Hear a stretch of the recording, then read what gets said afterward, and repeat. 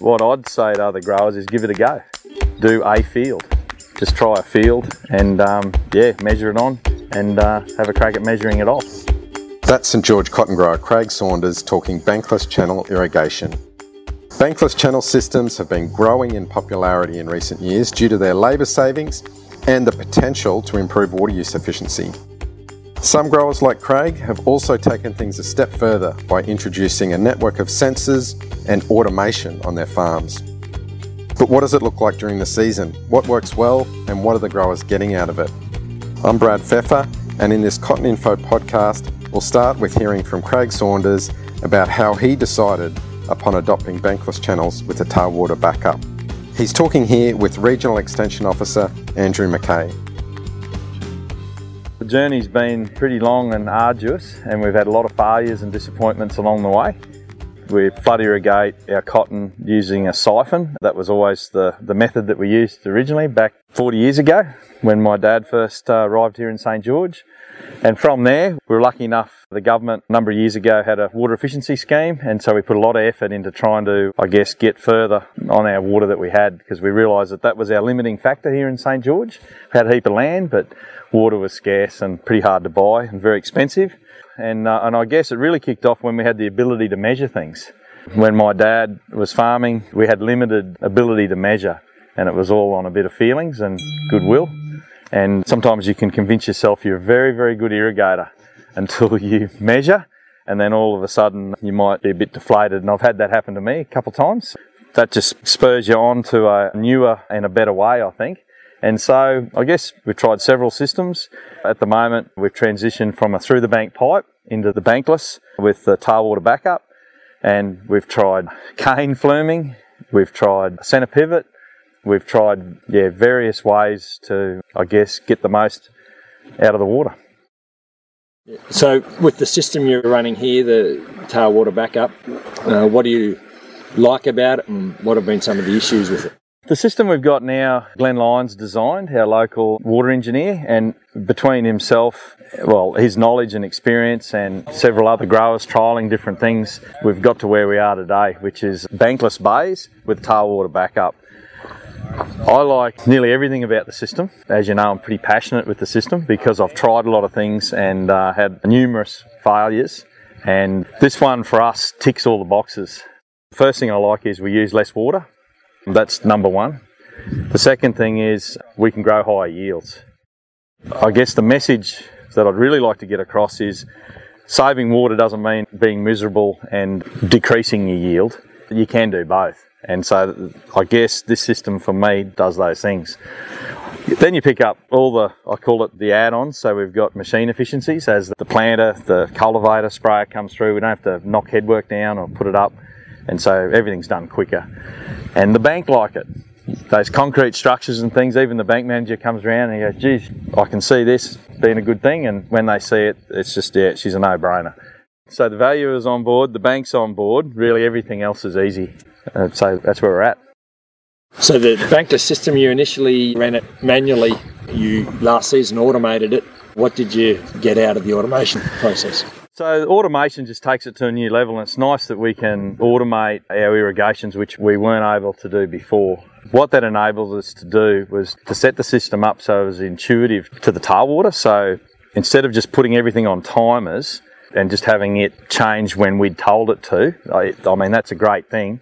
But to have level sensors in certain spots on the tail drain that send a message through to the head ditch to change the water into the next bay, that's pretty cool. And with that, we picked up an advancement time across 270 hectares of 20 hours. So it was 20 hours quicker to advance across the field in 270 hectares, which is a fair bit. So we thought we were doing pretty good before, but the system just pushes it a bit further. If you had a couple of things to say to other growers who might be considering the system, what would be a few of your key considerations and maybe outcomes that they'd be looking for? Well, I'd like to say there's one advantage with the siphon, and that is you don't have to think a lot. And I mean that quite seriously. It is a simple system, and there's a bit of thought got to go into this and obviously get the right system to you. What I'd say to other growers is give it a go. Do a field. Just try a field and, measure it on and have a crack at measuring it off. So while we're at Saunders Farming, the Cotton Info technical lead for irrigation, Ben Crawley, had a chat with Lucas Wershing about how he saw the benefits. It's pretty simple, really. The design of the paddock is a grade up for about 20 metres until the sill line, and then the water spills over that. And I think that's what's making Bankless, because in the past, so you have your sill line right at the end here. As you pull your rig through with your tractor, you start getting a wave action on the end, and then your water doesn't go down even. So he's pushed that into the paddock, and he's got about 3 buckets width of a sill line. That's really made the design. And then the tail drain backup just helps our wheel tracks that are going through quick, blocking the tail water up and pushing it up. He's got a bit of a flat grade for about 250 metres on the bottom. That's speeding it up as well. And the reason we've gone it is we've got really flat land, and Glenn's really good at designing fields with not having to move too much dirt and not having those big heavy cuts. So he's pretty clever in the way he does that. And what infrastructure do you use to get water onto the paddock? So the Padman stops. We've got the Padman gates here through the bank. We like to have our road going pretty heavily through here. Just makes operations easier in the tractor, and it's a bit nicer driving around. We also got the automatic winches in this field. We've been playing around with them for the last 3 seasons solidly, 4 seasons on and off. Last year we had pretty good success with automating it, working off height sensors in the tail drain end. And just getting a pattern of when the water needs to change off the heights in the tail drain. It's all new, so we had problems with software on the winches, but Grant sorted that out pretty quick. At the moment, just because we want to give it good solid water, we're just working on a time base and been a bit more around. Start of the season we normally just try and do one water without slapping it straight on auto, just make sure everything's good and make sure we wrap our heads around it again. Normally we'd have done about 3 irrigations by now, but because of the rain, it's been pretty phenomenal not have to get on to watering. And so once the field's done, does water go from the tail end to the next field? So because it's fairly flat, we've got 3 bays of 30 hectares each. And the tail drains will step down to the 3rd bay, and then it will go into the return drain and go around again. And that's just because how flat this country is. We don't have enough crossfall just to keep sending it down the field. It's the same all the way through the paddocks. We've got 9 good bays, and they all split into 3. We've got a little triangle block up the end we've only just put in this season. In your opinion, what's the benefits of automation in terms of labour saving, lifestyle, and definitely labour saving, lifestyle. It's a different type of labour saving. There's a bit more management to it in the way of making sure when the tractors go through the fields, like the cultivator, it's set up as level as you can get it. It doesn't always mean it looks level because you got wheel tracks and that, you won't be able to dig as deep. So there's a bit of management there just to make sure we keep our sill line nice. And it doesn't mean it's a complete disaster. It just means it takes longer to water when we got slower rows. So if we put effort into that, we're saving time of watering and getting more out of it. So physical labour, definitely a big saving. We're not starting 1,000 pipes a morning, and with this automation, I don't have to get up in the middle of the night. Every now and then, if we're not quite happy, we might just drive out at night just to check to make sure it's doing everything it is, and if not, adjust. But we're getting pretty confident with the product. Labour savings, a very big one.